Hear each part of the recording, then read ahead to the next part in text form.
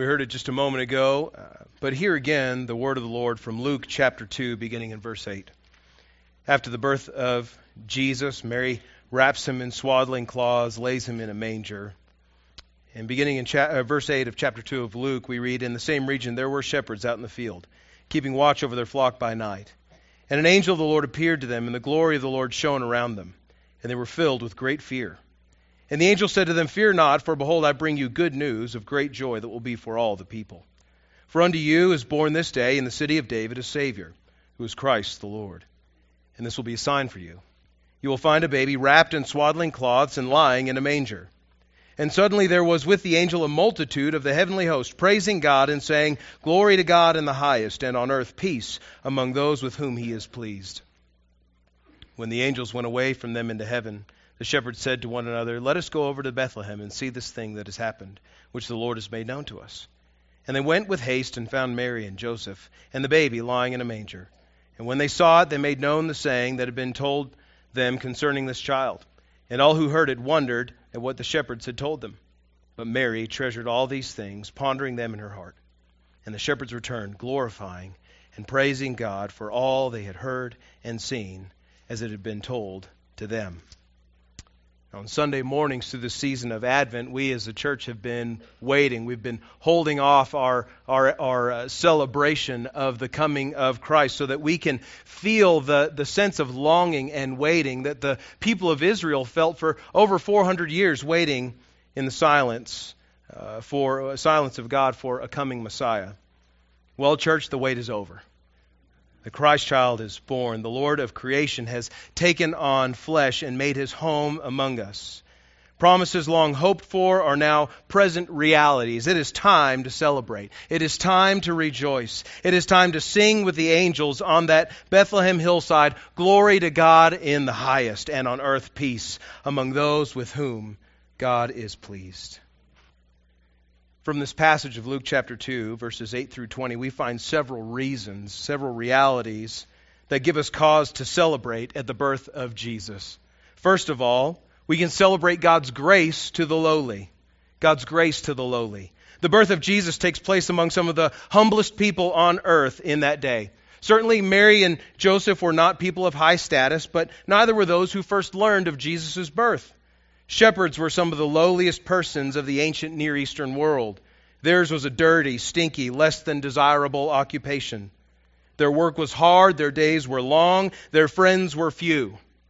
They were often considered ritually unclean and even had a reputation for dishonesty. And yet it was to these kinds of people that the angels of heaven first declared the birth of the Savior of the world. Friends, each of us is lowly, whether or not we recognize ourselves as such. Each of us have made ourselves outcasts from our relationship with God by our own sin.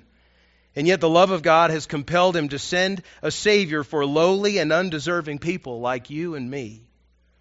It is not coincidence that those in this life who are most humbled by their poverty, sickness, humbled by their oppression, are often the most ready to receive the good news of Jesus Christ.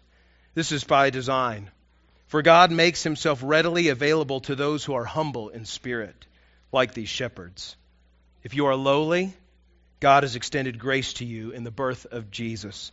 Rejoice in that. Celebrate God's grace to the lowly.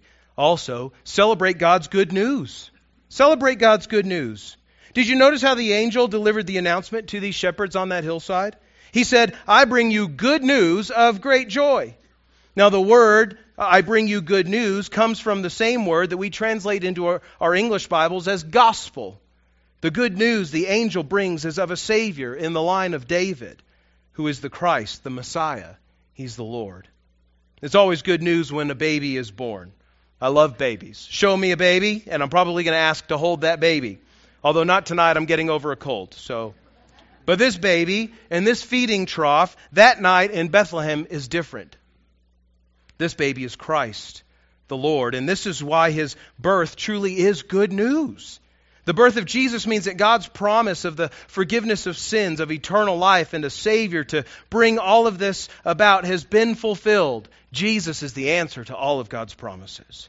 God has made good on his word by sending his Son to add humanity to his divine existence and to be our Savior.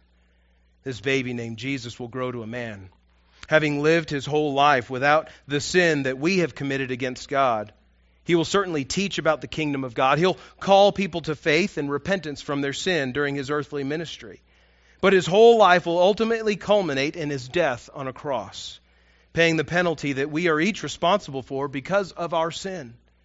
His death would pay our debt of sin, but even more, his resurrection from the dead 3 days later would secure the way for our justification, our being made right with God, our Creator. And because Jesus is raised, we can be made right with God if we simply turn from our sin, trust in the risen Lord Jesus, and lovingly submit our lives to His control. This is the gospel. This is the good news that Jesus was born to proclaim and to fulfill and to extend to each and every one of us. So celebrate the good news. Celebrate the good news that salvation is possible. Celebrate the gospel that God's plan to rescue you from sin and death is at Jesus' birth gloriously successful. Celebrate the good news. Third of all, we learn that we ought to celebrate Christ's birth personally. We ought to celebrate it personally, individually. These shepherds, after the angels leave their presence, go quickly and privately to find this baby in the manger. Now, Luke doesn't tell us in this story, but we can infer that the shepherds stood in that cave-like stable, hovering over the sleeping Jesus, in awe and wonder of all that had taken place. We can surmise that these lowly and outcast shepherds worshiped God privately and personally for having had the grace to appear to them first. Of all the people in all the earth, God chose them to be the first to meet the Christ child. Now, we don't know if the shepherds would finally come to trust Jesus as the Messiah, but I think it's fair to assume that they did. Luke tells us that they went away glorifying and praising God after all, doesn't he? But whether these shepherds trusted Christ personally or not should not be your concern today. Your concern today should be whether you have celebrated the birth of Christ personally by trusting Him for your salvation. True worship begins in the heart, out of personal conviction that God's Word is true and that Jesus is the Christ that we all need. True celebration of Jesus' birth looks forward to His death and to His resurrection, and it reckons with whether we have received Christ in our own hearts personally.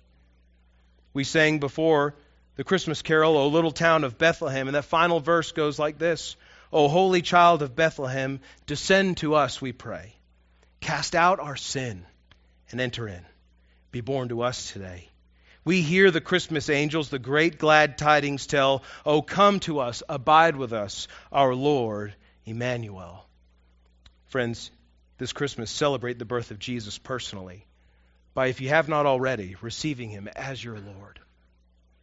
Fourth and finally, the last reason we have, the last reality that we have to celebrate for, or reason we have to celebrate, is to celebrate Christ's birth corporately, to do it publicly, to do it together. I love what the shepherds do after they meet the newborn Jesus. Verses 17 and 18 tell us that when they saw the baby and Mary and Joseph, all as the angels had said, they made known the saying that had been told them concerning this child. And all who heard it wondered at what the shepherds told them. I find it interesting that once these shepherds have visited the Christ child and worshipped Him personally, once they have grappled with the angelic vision and found the baby, Messiah, as they were directed, they cannot help but take to the streets of Bethlehem to tell everyone else that they can. The response of the Bethlehemites is interesting too, isn't it?